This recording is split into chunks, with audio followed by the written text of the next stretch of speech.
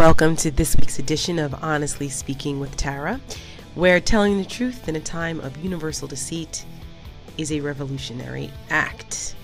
Well, greetings. I am actually doing this podcast on the road from Fargo, North Dakota. I'm heading back tonight back to Washington, but I am in Fargo, North Dakota, where it is, feels like negative 19 degrees. Seriously, I'm not bullshitting. It's been freezing. Why am I in Fargo, North Dakota, you ask? Well, I gave the keynote address at Concordia College in Moorhead, Minnesota, which is literally like 3 miles away from here, right across the Red River in Minnesota. So yes, I'm grateful that I had the opportunity to do that. I think honoring the legacy of Martin Luther King is so important, especially in the time that we live in now. So that's about the only thing that would get me to come out here in God's country in the middle of January, where it feels like it's literally negative 19 degrees. We got some snow, got a couple snow drifts, full experience, you gotta love it. But no, the people are so nice here. It's such a our country's so beautiful. So it's all good. But I am on the road. So I prepared a couple of great interviews prior to me leaving.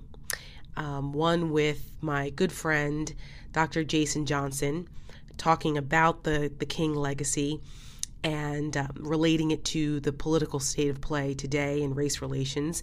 And Dr. Johnson is an MSNBC commentator, and he's also a professor at Morgan State, professor of political science and communication. So that interview is coming up. And then I also had a chance to chat with former supervisory FBI agent Josh Campbell, who is also a colleague of mine over at CNN. He's a CNN law enforcement analyst.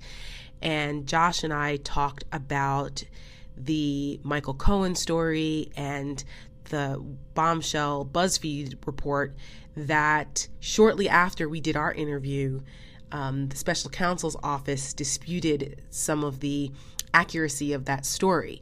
So when you hear the interview with Josh, it was prior to that bombshell part of it coming out that, whoa, hold on. The special counsel said, wait a minute, some of this is not accurate. So BuzzFeed is still standing by their story. When Josh and I spoke, we did say that CNN had not corroborated this, and which was true. So we prefaced that conversation with, if this is all true, what does this mean? Interestingly, the special counsel decided to come out and actually make a statement, and they usually stay silent. They don't comment on anything. So it's left a lot of questions. BuzzFeed stands by their story. They stand by their sources. So it's still ongoing. I'm sure the truth will eventually come out, but right now the story is in dispute. So, part of it is in dispute. So even still, Josh and I have a great conversation about kind of what's going on. He also talks about the day that he was with James Comey when he got fired. So yes, Josh was an assistant to former FBI Director James Comey. So he talks a little bit about that, which is interesting as well. So we have those two great interviews. And before we get to those, I just wanted to talk about a couple things. Oh, by the way, out here in Fargo, I did not get a chance to go to any of the sites from the movie. It's been too damn cold. So if anybody is wondering, no, I really have spent 99% of my time in my hotel because it's freaking freezing. But I did have a bison burger and it was excellent. But anyway. So happy Martin Luther King Day, and by the time this airs, all the festivities mostly will be over. But again, thank you to Concordia College for bringing me here to speak to their wonderful student body and participate in their panel discussion on Martin Luther King. So let's see, a couple things before we get to the interviews. So I this whole Michael Cohen BuzzFeed story and about whether Trump actually told Cohen to lie to congressional investigators when he gave his testimony, the interesting part about all this dispute is that the special counsel's office does not specifically say what was inaccurate and what wasn't. And I think the part that they're claiming that was inaccurate is the fact that the BuzzFeed reporters claimed that there was evidence that Trump instructed Cohen to lie. So that's a bit of a change. I mean, most people probably believe that Trump and Cohen talked about his testimony and that, well, Trump's a liar, Cohen's a liar, so why wouldn't he tell him a lie? I mean, it's not really all that outside the realm of possibility. But the fact that the story claimed that there was concrete evidence, according to 2 law enforcement officials who were not named, that's the part I think that the special counsel's office was like, really? Well, we need to put out a statement. So we don't know. We still don't know. But, it's also a cautionary tale that the media has to be really, really careful in what they report, because obviously we want to be accurate and we want things to be presented clearly, but this just gives Trump and his minions ammunition. It gives them ammunition to scream fake news and that everyone's just out to get Trump. And when I saw this and I saw the Mueller statement, I went, oh no, the stakes are too high, people. We've got to get it right. We've got to get it right. But like I said, BuzzFeed stands by their story. No other publication has been able to substantiate the claims. So I don't know. But we've got to get it right. The media, there's really no room for error. So we'll keep an eye on that story and see what's going on. But did anybody see Rudy Giuliani on CNN with Chris Cuomo? And then he was on again over the weekend with Jake Tapper. Why do they keep putting Rudy Giuliani in front of anybody's camera? This guy is a disaster. Absolute disaster. First of all, he looks completely unhinged when he's on air. I mean, he just does not present well. But besides that, he talks in circles. He goes off on tangents. You can't get a question in. And then again, he repeated this timeline about the Trump Tower Moscow situation, where he claimed that it would been that Trump was still discussing it through the election. But that's in dispute. Again, Trump and Michael Cohen and those guys, they said it was done before the Iowa caucuses. But then Cohen came back and said, no, I lied. It was through June of that year. And now you got Giuliani back out there saying, oh, yeah, it was through the election. Wait, what? The timing of that matters, because that means that Trump was lying to the American people when he said he had no business with Russia. The American people should have known that before they voted for him, don't you think? So then Giuliani had to turn around and clean that up and came out on Monday with a statement saying, no, that was just a hypothetical. I don't know if Trump talked to Cohen about his testimony or what. Wait, what? This guy is a disaster. I don't know how he keeps his job. I just don't. What a fall for Giuliani. But yeah, he's just, every single time he makes the situation worse. What a mess. He's just a mess. A couple other things real quick. We've got a couple of new entrants into 2020. So it looks like the 2020 election season has officially kicked off. You had Elizabeth Warren, then you had Kirsten Gillibrand, Senator from New York, and now Senator from California, Kamala Harris, Black female, former state attorney for California, Attorney General, for California. She's not my cup of tea. I don't agree with her policies. I'm a conservative, but it is certainly a historic election already with so many women declaring to run.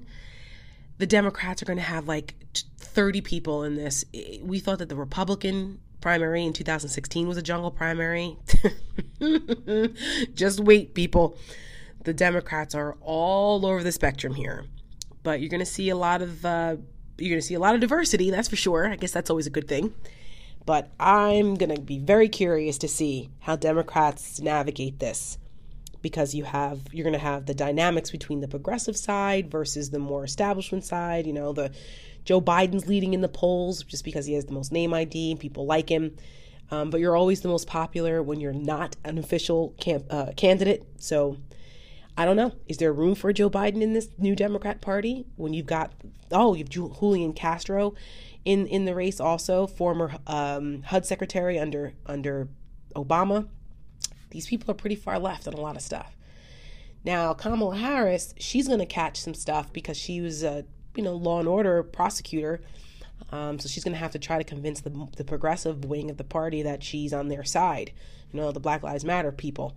So this is going to be very fascinating. I'm going to have my popcorn watching this from my end. I just want someone that Democrats can put up that's sane, that can beat Donald Trump. I still think that that's Joe Biden, but he's old. He's the establishment. It's almost like the same dynamics that the Republicans went through. So I don't know. We'll see. Joe Biden's a Democrat I could vote for, but you got to get out of the primary. So there's that happening. And the shutdown. The shutdown's still going on. This is awful. We're talking a month now. No end in sight. These federal workers are going to now coming up to a second paycheck that they're missing. That's a month, 2 pay periods without getting paid. This is causing, I can't even talk today, catastrophic, it's so cold I can't talk, catastrophic financial hardship for folks. And it's just not fair. It really isn't fair. What Donald Trump is doing is just callous. He has no ability to empathize with the fact that there are so many American families that cannot afford to live without 2 paychecks. And he tried to make a feeble attempt at throwing out a temporary DACA protection and protection for TPS, which are temporary protected status immigrants like Haitians. But it's only temporary for the DACA recipients for 3 years. That was a non-starter for Democrats.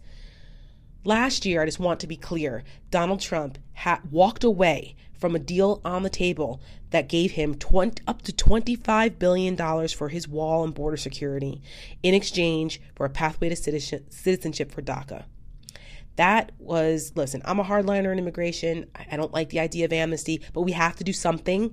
And that would have been a good deal. Take it. He didn't. He tanked it. He added in poison pills the Democrats couldn't accept last year after the hard right went after Donald Trump, screaming amnesty from the rooftops because of that deal. So now we're fighting over $5.7 billion. And almost 1 million federal workers and contractors are now going a month without being paid. This is causing problems with, it's costing the economy money, $1 billion a week by some estimates. Not to mention just the absolute chaos in these American families' lives. My husband is one of those federal workers who is being forced to work without pay. He is a federal law enforcement officer. He's under the Homeland Security Department. So I've mentioned this before. So it's impacting us personally as well. Thankfully, I work, so we're able to make it. But, there are thousands and thousands of families that are lining up at food banks, that are trying to drive Uber and things to make ends meet. I mean, TSA, the calling out sick rate is increasing. And some people have said the only way we're going to get out of this is if there's like some kind of mass walkout with TSA or something that's so disruptive that they're going to be forced to have to do something. Now, look, Donald Trump could open the government tomorrow. They could. The Democrats have said, listen, we're not going to negotiate anything with you because, A, you're a bad faith negotiator and a piss poor one on top of that.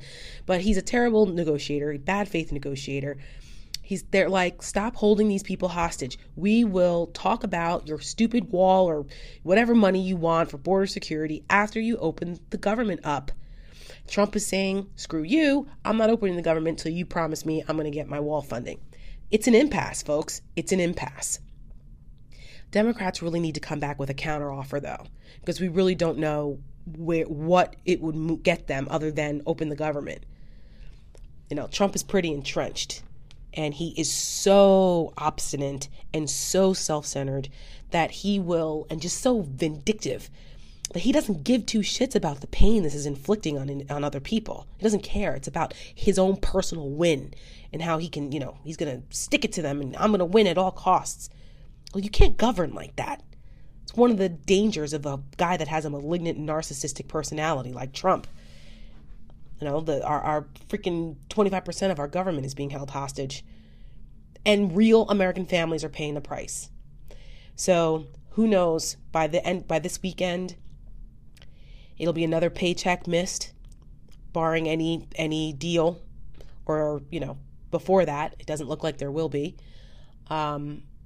This tit for tat between Trump and Pelosi, it's very juvenile, and, Pelosi tried to be shrewd and say, hey, why don't you postpone the State of the Union? And then citing security concerns because the Secret Service, who runs the security umbrella for the State of the Union, along with the Capitol Police, and it's the Capitol Police's house, but because of the fact that basically the entire government is there, including the president and vice president, Secret Service, they run it. They're the point agency, because it's deemed a special national security event. The UN General Assembly is an example of that. The Super Bowl is an example of that. When the Olympics were here, that's another example. And the Secret Service actually runs all of those things. So, in case people were wondering. So she tried to say, well, look, Secret Service is not funded. These guys are working without pay too. And it's just not right. It's a security concern. And then Secret Service came back and said, no, we're fully prepared to execute the mission. So that backfired a little bit. But I understand what she was trying to say. Hey, just postpone it until we figure this out. But then Trump turned around and decided to pull Nancy Pelosi's military plane for her trip overseas to visit the troops in Afghanistan, and wrote her this juvenile letter with misspellings and weird capitalizations, like a tweet, saying that, oh, why don't you just fly commercial? Because it's this PR trip that you're going on. No, I worked in Congress. Codels, sometimes they can be like junkets, but most of the time they are working trips.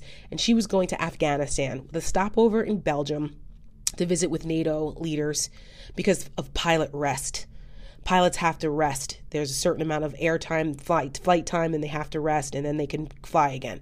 So they were going to stop in Belgium, in Brussels, so she can meet with NATO and reinforce our relationships, since Trump is constantly insulting our NATO allies. All that had to get canceled. It was like 30 minutes before they were supposed to hop on the bus to Andrews Air Force Base to fly out. And Trump cancels the plane, tells her to fly commercial. Yeah, okay. Let's fly commercial into a war zone in Afghanistan, you jerk. This the whole thing. It's just ridiculous.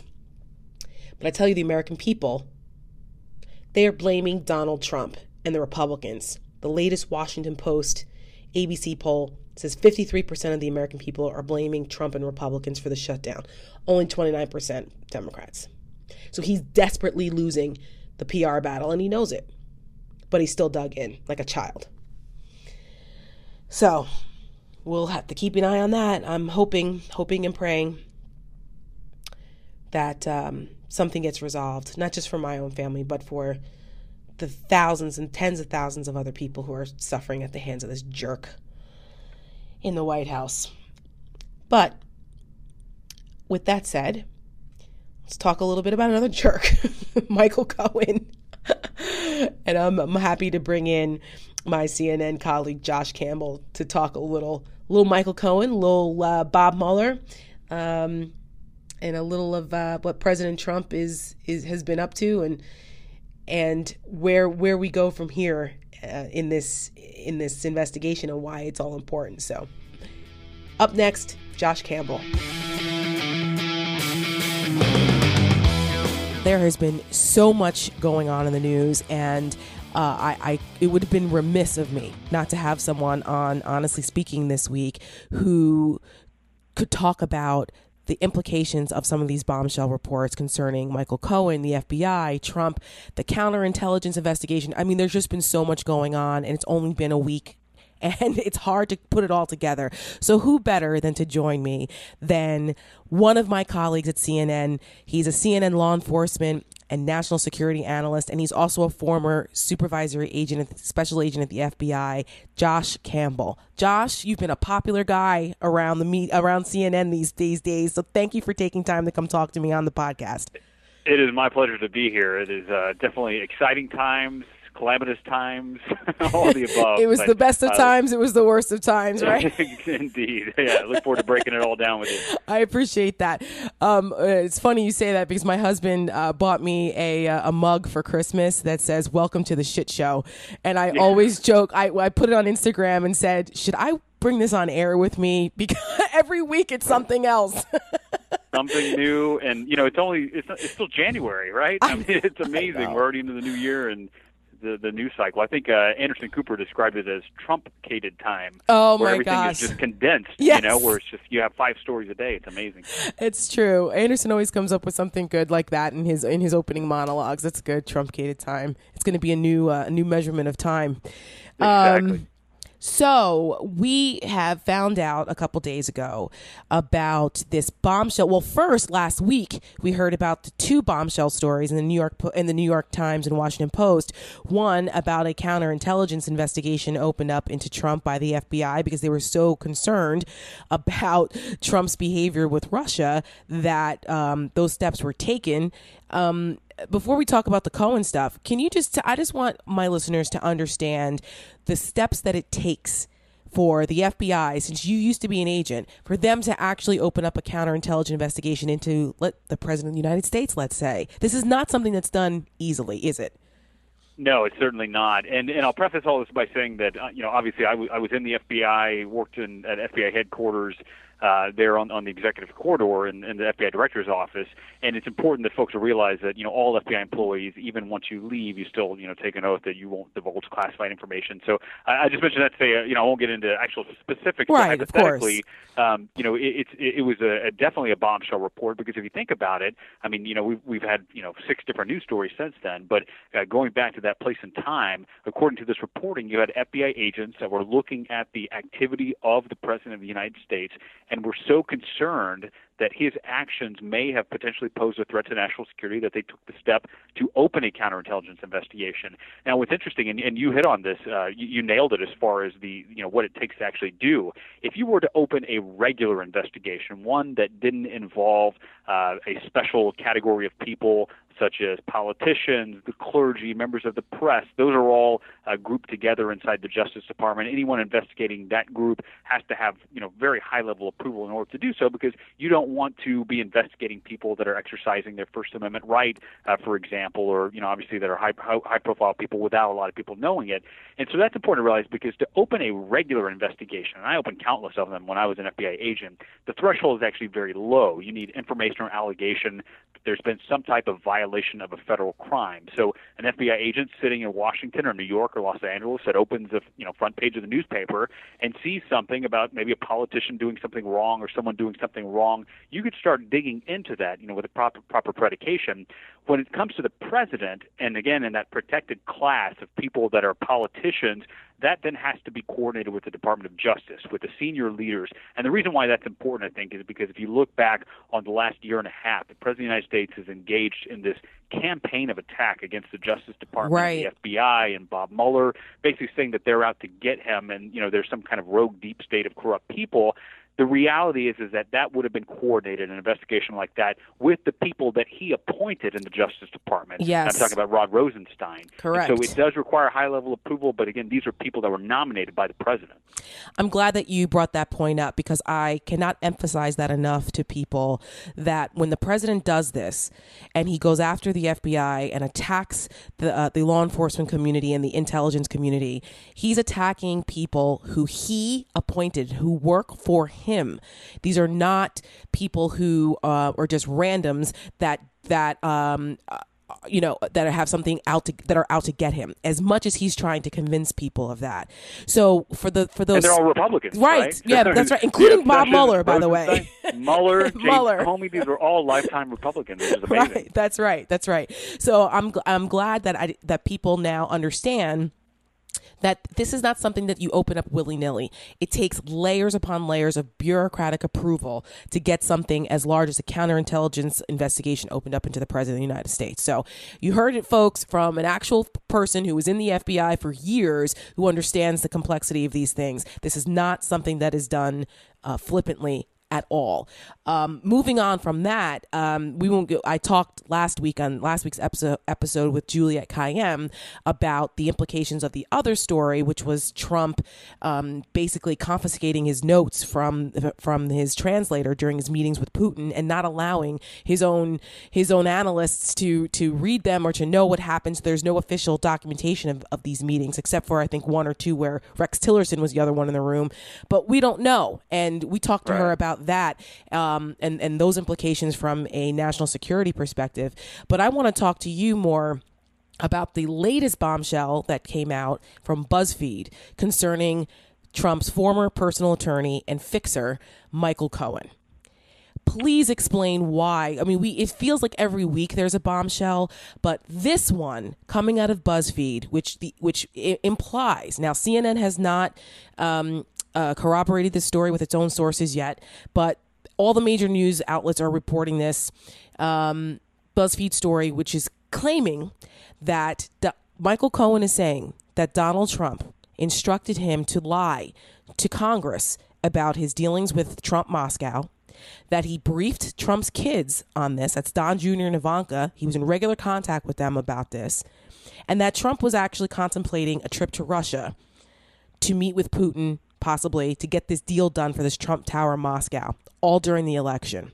Why is this a bombshell? Well, this is explosive if this turns out to be true. And again, as you mentioned, we're working to corroborate that. And it's complex in the sense that there are many different layers here, and let's walk through a couple of them. The first of which being, we've long described, people like you and me that are on TV, trying to explain to the American people what a lot of these issues mean to them, right, in their everyday life. Right. Why should they care? Why should they care? Exactly. And when we talk about Michael Cohen, this was the right-hand man to the president. This was his former lawyer, his fixer. This is someone, we've described as knowing where all the bodies are buried. And at least according to this story, it looks like he's now leading prosecutors to those proverbial bodies. And, what the reporting suggests is that he's telling prosecutors and the law enforcement officers that are investigating that the president did allegedly engage in a legal activity and tried to suborn him into lying to the legislative branch, which is obviously a very serious crime. And what's really interesting about this is that, we are dealing with two people that really lack in the area of credibility because they both lie so much. So you have Michael Cohen, who has admitted to lying, right? He's admitted that to prosecutors. And you have the President of the United States, who lies regularly, almost hourly. True. And so what was important about that reporting from BuzzFeed is that it actually references that it's not just Michael Cohen's word, but that there were perhaps text messages and emails and other forms of communication that are in the proper possession of prosecutors. And so I think, as a former investigator looking at it through that lens, that's going to be the key part. What is that information, and does it actually corroborate what Michael Cohen is saying to investigators? Because otherwise it's just two liars that are basically telling two different stories. And one other thing I think is really important as well.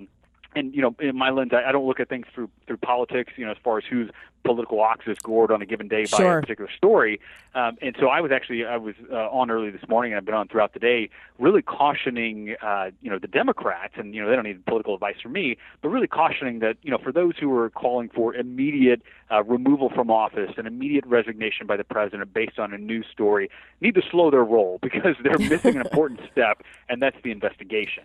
And that's what we need to take place. We need to know what Mueller knows. We need, his thorough investigation to be completed. And then it was actually Congressman Ted Lieu, a Democrat on Los Angeles, who said, we will hold hearings, that's the right thing to do, right? You don't call for an immediate resignation or whatever. We need to get to the facts. And a lot of explosive allegations here.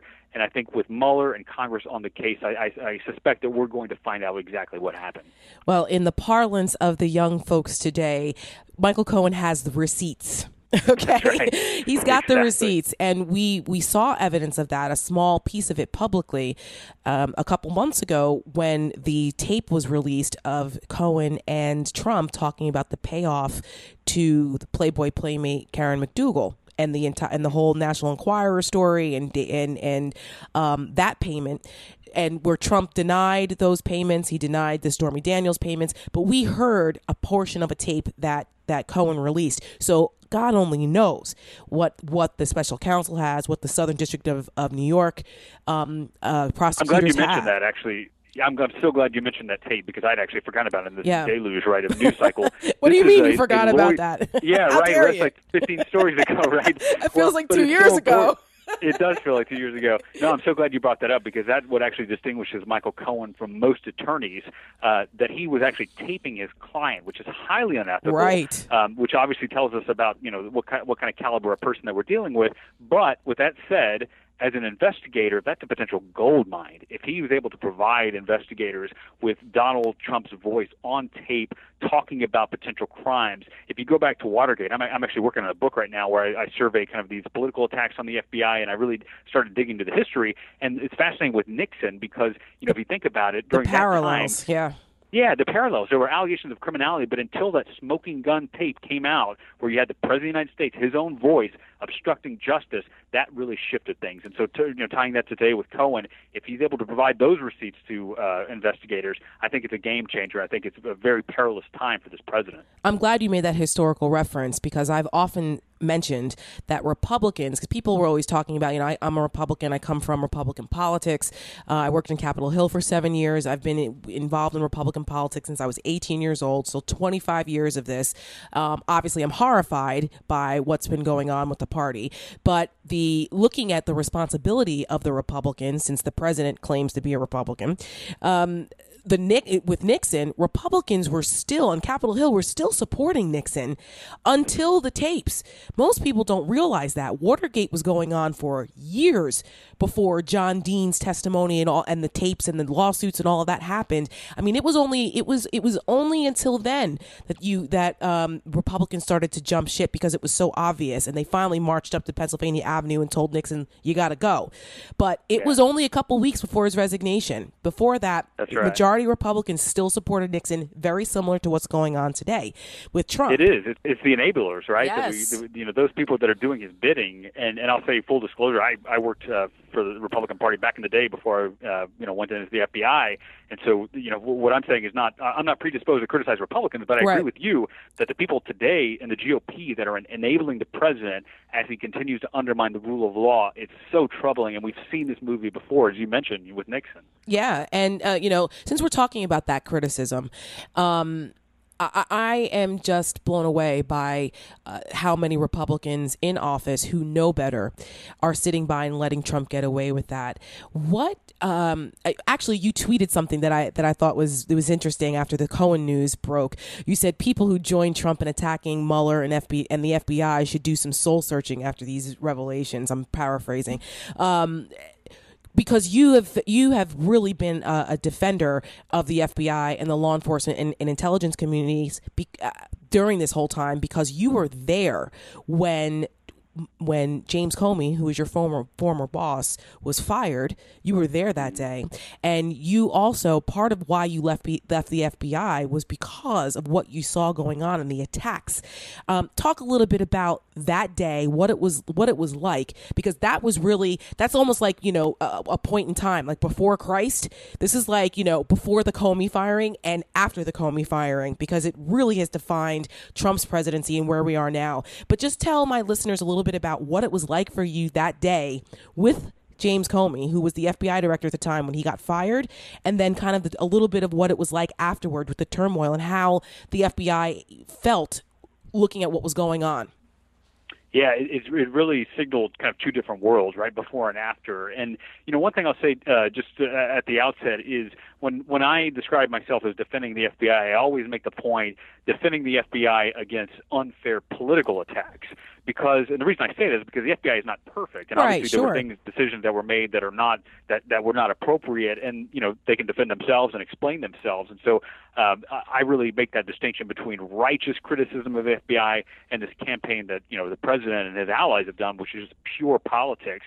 And it all goes back to that day, right? Back in May of 2017, I remember it being sitting there in the Los Angeles field office of the FBI with the FBI director. He was doing a visit.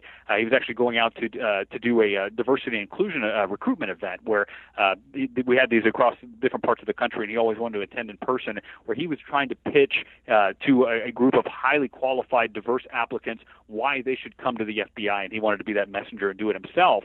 And so we had arrived early in LA that day, and so because we had a couple hours before the event, he wanted to go to the field office, so we went there.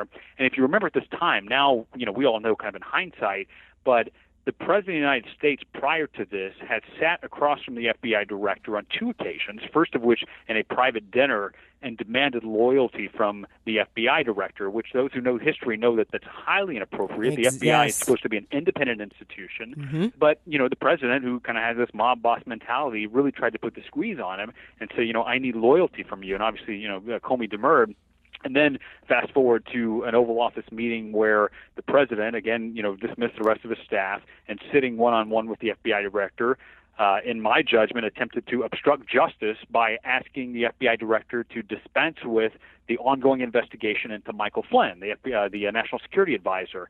And again, Comey wouldn't do it. And so that's what led to that actual event where we're sitting there in May, and he was actually, addressing a group of employees, and we see the screen flash in the back of the room on television that he'd been fired. And that's how the president, who's famous for, the tough guy, you're fired approach, that's how he notified his FBI director via cable news that he had actually been terminated. And what was interesting is that's pretty extraordinary. I just want to stop you for a second, because I don't think that most people realize that the FBI director found out that he had been fired by watching CNN. He did. So I was actually standing by Comey, and as his assistant, I had developed this skill of kind of listening through one ear what he's saying, and then on the phone kind of planning for what we're going to do next. And he came to a silent. He stopped talking, and I kind of snapped out of my. I was in the zone. I looked, and he was looking at me, and then he was nodding to the TV. And again, we looked in the back of the room, and it was actually Fox News that came up and said that Comey had resigned. And he was confused because presumably he would know if he resigned, so he didn't know what was really going on. Right. And then, next to the screen was CNN, and it was actually our colleague Jeff Zeleny, the White House reporter, came on and said no, he'd actually been fired. So that's how he learned about it, which was very stunning. But more stunning than that was, the rationale that the president and Jeff Sessions and Rod Rosenstein, the Justice Department, the rationale they gave was that Comey had been too tough on Hillary Clinton, and that the way he had handled that investigation wasn't appropriate, which we know is complete nonsense. Of course. But then shortly thereafter, the president, talking to NBC News, actually admitted that it was the Russia investigation that was on his mind when he fired Comey. So inside the FBI, that caused just such I won't say chaos, but such concern that we might be in a position where the President of the United States removed the person investigating him in order to obstruct an investigation, which is just completely stunning. And then the last thing I'll say on that, which is kind of tying it back to the political angle we were just talking about. I have a lot of friends that are in the FBI. It's an organization that skews right of center, law enforcement, the military, and the like. But even those who are very conservative, even those who were Republican, I still talk to them, and they've gone from frustration to anger now at this campaign of attack against law enforcement by the quote-unquote party of law enforcement. Mm-hmm. And so since that time, it's really been this evolution that's perplexed a lot of people. And I will say this is somewhat of a Shakespearean tragedy, because if Trump hadn't fired Comey, there would be no Mueller. Right. And if Trump hadn't fired Sessions, there would be no Barr on TV during his confirmation hearing saying that someone who obstructs justice has broken the law. So it's just an incredible time that we're in. It's I can't wait to read the history books written about this time. This is going to be, it's pretty extraordinary and it's scary at the same time. I mean, I always tell people that you have to find some kind of levity in this situation, or else you're going to go mad, because there are so many alarming things going on here. And one other thing that took place at that time, let's not forget that Trump was also in the Oval Office with Russian spies, basically. I mean, Sergei Kislyak, who was the Russian ambassador. is an intelligence operative for the Kremlin, for God's sakes. And he had these people in the Oval Office bragging about Comey being a nut job and that he got rid of him, and it relieved this Russia thing off of him. And he talked about classified information that undermined the Israelis, for goodness sakes, an operation that was going on. So no wonder, when we look in hindsight, no wonder the freaking FBI opened up a counterintelligence investigation, because, none of it made sense. What's the other explanation? You're absolutely right. And just and for those that are in the intelligence community watching all of this, I mean, it's just been such a shock. And I'm glad you mentioned the Israelis as well, because that actually has reminded me that, one thing that's lost on, I think, a lot of us as we focus on domestic politics is that the way that the president and people like his allies, Devin Nunes on the House Intelligence Committee, the way that they politicize the intelligence community is reverberating beyond the United States to our allies. And so, if you go back to this, this quote unquote Spygate nonsense that the president talks about, that, the Obama administration implanted a spy for political purposes into his campaign.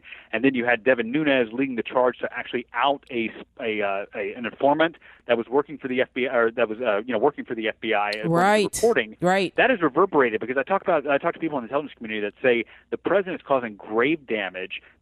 Because it'll make our jobs tougher to recruit people to come forward and help law enforcement and help the intelligence community, but also our foreign partners, such as the Israelis, such as the Brits, such as the Australians, they're looking at that and wondering, if I share a piece of intelligence with the president or with the U.S. government, is that then going to make its way into the hands of the Russians or some other hostile service? I think that's the lost piece as we focus on domestic politics, that there are reverberations here that are so dangerous. You're absolutely right about that. I was just in Israel for a week in December, and we had meetings with IDF folks and officials in Israel. And believe me, the decision to pull out of Syria abruptly like that did not make the Israelis happy. I mean, doubt. But that's another discussion for another day. But that is a great point, that the consequences are not only domestic. His attacks on our domestic law enforcement officers have their own reverberations, but the attacks on the intelligence community and how that impacts our standing in the world, people need to know, because the president of the United States has a lot of power in that area and a lot of unilateral influence where the Congress can't necessarily counterbalance him. And because our founding fathers assumed that the president wasn't going to be working for, in conjunction with a freaking foreign enemy, not just a foreign power, but a foreign enemy. But bringing that back to the FBI and the fact that, you have a lot of experience in investigations and the president's attacks on just the institution and our criminal justice system. Back to the Michael Cohen news, Trump has repeatedly tried to convince his supporters that the FBI were a bunch of jackbooted thugs who went in there and did something completely improper when they went and conducted the search warrant on Michael Cohen and his properties. That, in fact, is not the case, correct? That's right. Okay. Yeah. Yeah, so people like Rudy Giuliani, who, he's become somewhat of a caricature now. Somewhat. But somewhat, yeah. No, I'm being diplomatic. I think it's beyond somewhat. I'll say it. Yeah, he's a freaking caricature.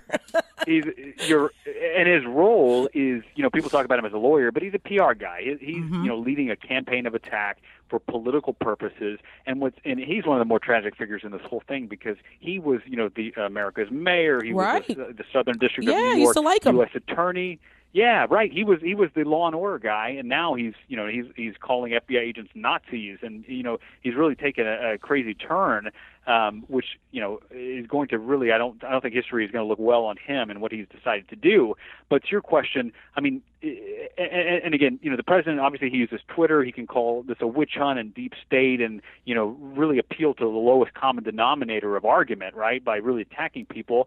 It requires a little more thought to actually explain reality. But here it is. I mean, whenever, for example, the FBI went in and conducted a search, executed a search warrant on Michael Cohen's office, this was a lawful court order from a federal judge, which is independent of the FBI. It's a whole other branch of government who gave that authorization, knowing that this was an attorney. And the FBI doesn't just start busting down doors. And this isn't other places in the world where we wouldn't want to live. I mean, like the Russia. United States and our government, correct, right, where they can do whatever they want, exactly.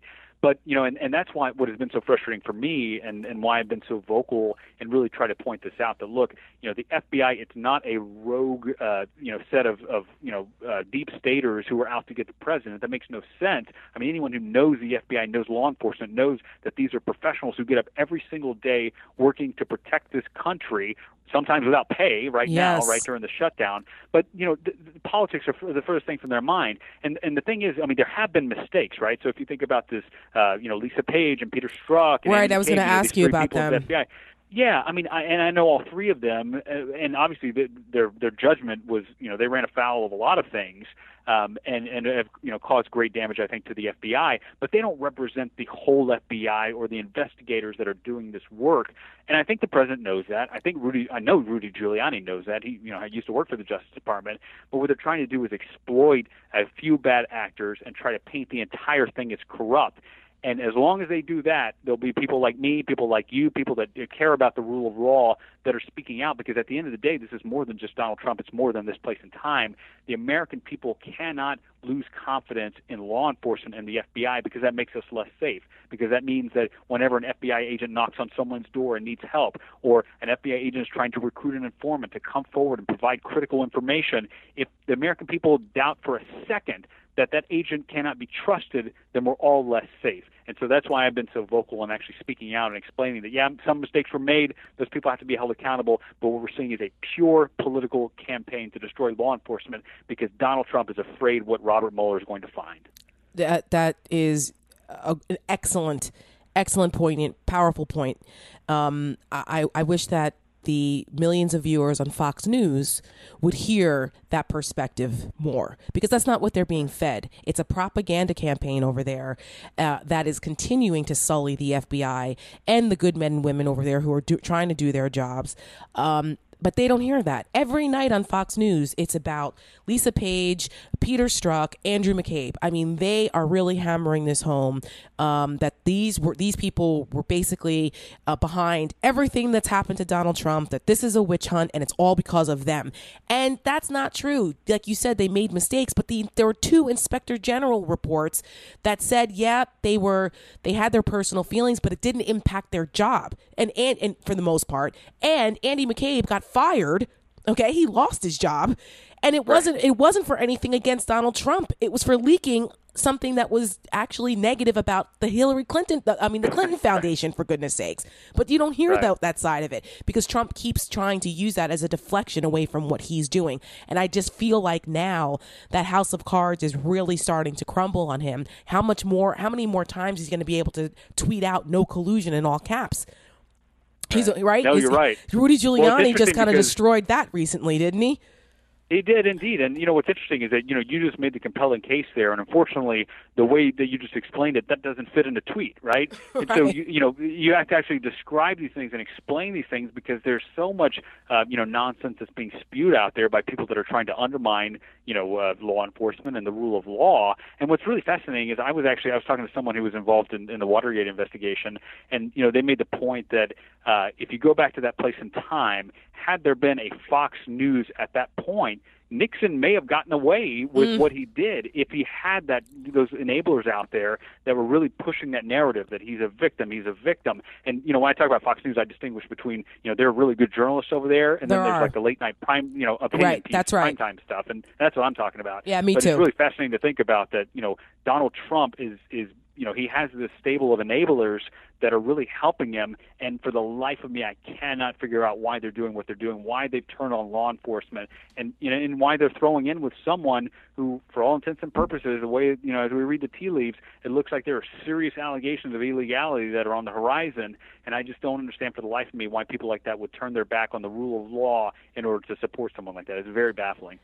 It is, and I just think that 2019 we're only 2.5 weeks in, 3 weeks in, and it feels like a lifetime already. Now that Democrats are in charge of Congress, they have subpoena power. They will certainly use their oversight powers in better ways than the Republicans did. The Republicans just abdicated their responsibility here because they could have easily put the kibosh on a lot of this if they had done their proper oversight investigative function, instead of being enablers like Devin Nunes, basically giving cover to the president. But at some point, when you take on the law is going to win, and I hope.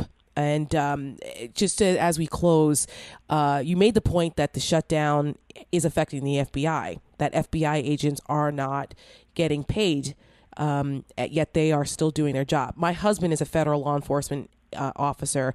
I don't say which agency, but he is under DHS, and he is also working without pay. Have you talk to any of your fellow agents who are currently working? How is this affecting them over at the FBI? I'm assuming morale is already a bit rough. Yeah, morale is obviously taking a hit. With this campaign of attack, it's even more so the fact that you have people that are now working, not getting paid, realizing that this is just a political food fight that's being played out, and they're pawns that are kind of caught in the middle. We just did a story with CNN where we described that in various FBI field offices around the country, they're actually opening food banks now to help some of the employees that are not getting paid. Some of the employees on the kind of lower end of the pay scale that they live paycheck to paycheck, and whenever the government lapses in appropriations, and that means that paychecks aren't coming out, these are real people that are impacted. And there was one other anecdote that we had heard that was happening in different offices where you have FBI employees that are now putting in requests through their offices to seek outside employment in addition to their normal work because they're not getting paid. And so again, you have people whose job is to protect the United States, and you want them focused on that. You don't want them wondering what other outside employment do I have to do. And one thing that was so fascinating as we kind of tied this all together is just a couple of days ago, there was this arrest down in Georgia of this person who was plotting to attack the White House and various locations in the Washington, D.C. area. It was part of this undercover operation. The FBI took him off the deck.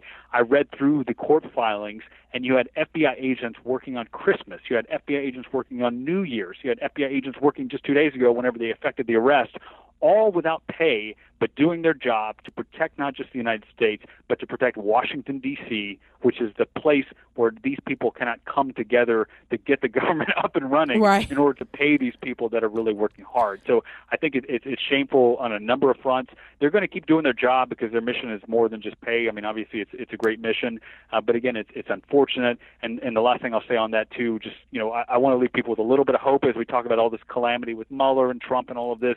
At the end of the day, I hope folks know that, there are different fields, there are different areas of employment, there are different careers that people pursue, and they do so for very different reasons. But I know, having served in the FBI, that to a person, they don't do it for money, they do it for the mission. And they know that their job is to protect the country from threats domestically, from threats internationally, and whether that's an average citizen, whether that's a corporate executive, whether that's the President of the United States, these people will continue to do their job without fear or favor, regardless of the attacks, in order to protect this country. And that lets me sleep at night. Well said. And thank you for continuing the mission. You may not be a sworn FBI agent anymore, but your expertise, your insight, and your continued advocacy for protecting the institution is well needed and much appreciated. And that's why I felt it was important to have you on with me on Honestly Speaking. And I thank you so much for what you do. I can't wait for the book. When's it supposed to come out? You got to come back on and talk about it. Yeah, I'd love to. So I'm still in the drafting phase. It'll come out in the fall of this year, but I'll definitely keep you posted. It's been a really fun project, basically taking a lot of what I described today and laying that out for the American people. Kind of this is the call to action. This is why these institutions matter, and more importantly, this is the result if we allow politicians to win these political attacks against our institutions of justice. Amen to that, brother.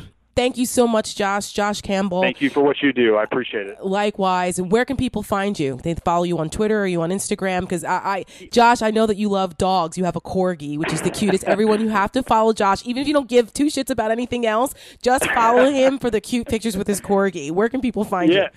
Well, and that's my levity, right? So, so the dogs, they're much better than people sometimes. Yes, indeed. So on Twitter, it's Josh S. Campbell. And on Instagram, which I was just pressured into joining not too long ago because folks wanted to see pictures of the dog more, it's Josh Campbell CNN. They can find me. So I look forward to engaging me there, ask questions. They're really great platforms to express ideas. So thanks for the follow, and again, thanks, Tara, for what you do. It's really, really important, and I think people understand that. It's the cross I have to bear, and I just feel it's the right thing to do. And in this era, what's right is right, and what's wrong is wrong, and more people need to speak up and do that. And never be bullied into silence is what I say to folks. So just trying to do my part as you are too. Josh Campbell, Thank you so much. I will see you in the hallways of CNN, my friend. Sounds great. Cheers. Take care. You've heard plenty of stories about drug cartels. They're all over the news. But the crime ring you've probably never heard of is one of the most dangerous in the world. They are the Mennonite mob. You heard right, the Mennonites. 99% of them are kind, God-fearing people. But there's one group that has smuggled millions of dollars of narcotics from Mexico to Canada. Wednesdays, starting January 23rd at 10/9 Central, WGN America presents the new TV series Pure, based on the true events of the Mennonite mob. The show is about Noah Funk, the newly elected Mennonite pastor who is determined to rid his community of the drug cartel. But he finds himself way in over his head, and the good pastor, along with his wife, will do some very bad things, all in the name of protecting their family. Think of Pure as Breaking Bad meets Witness meets Narcos. Get hooked on Pure.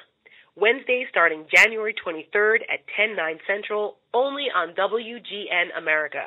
WGN America is available on DirecTV, Channel 307, Dish Channel 239, or check your local cable listings for the channel in your area.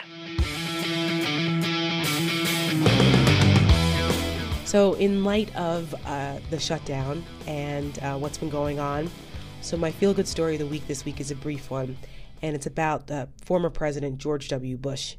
Some of you may have seen the photograph of the former president bringing his Secret Service detail pizzas just to thank them and show his appreciation for them because they're working, protecting him without pay.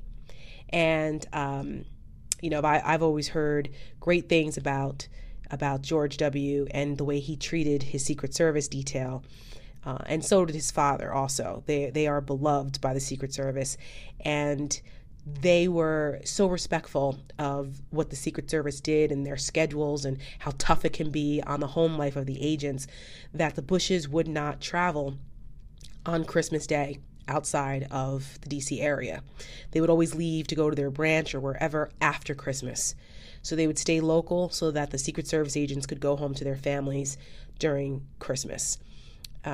Which was much appreciated considering how much those guys travel. So just a little, feel-good story that, all politicians aren't the worst. And that gesture and appreciation, I know that President Bush did for his Secret Service agents helps boost morale. So that's the feel-good story of the week this week. Don't forget to tune in next week for Honestly Speaking with Tara. Next Tuesday, we'll have an all-new episode. And given the pace of the way things are, God only knows what'll happen between now and then. It feels like a lifetime. A week is a lifetime. But you can tweet at me at honestly_Tara or at Tara Setmayer on Twitter. Send me questions. Let me know what you think of the episodes. Any guests that you'd like to see I can try and get, talk to me. I'm pretty interactive. So I'll see you on Twitter or on Instagram at the Tara Setmayer. I always post some pretty funny things. Usually when I travel, in my IG stories, I always have something going on. So I'll see you next week on Honestly Speaking with Tara, where I'll be back where it's warmer and not in -19 degrees like here in Fargo.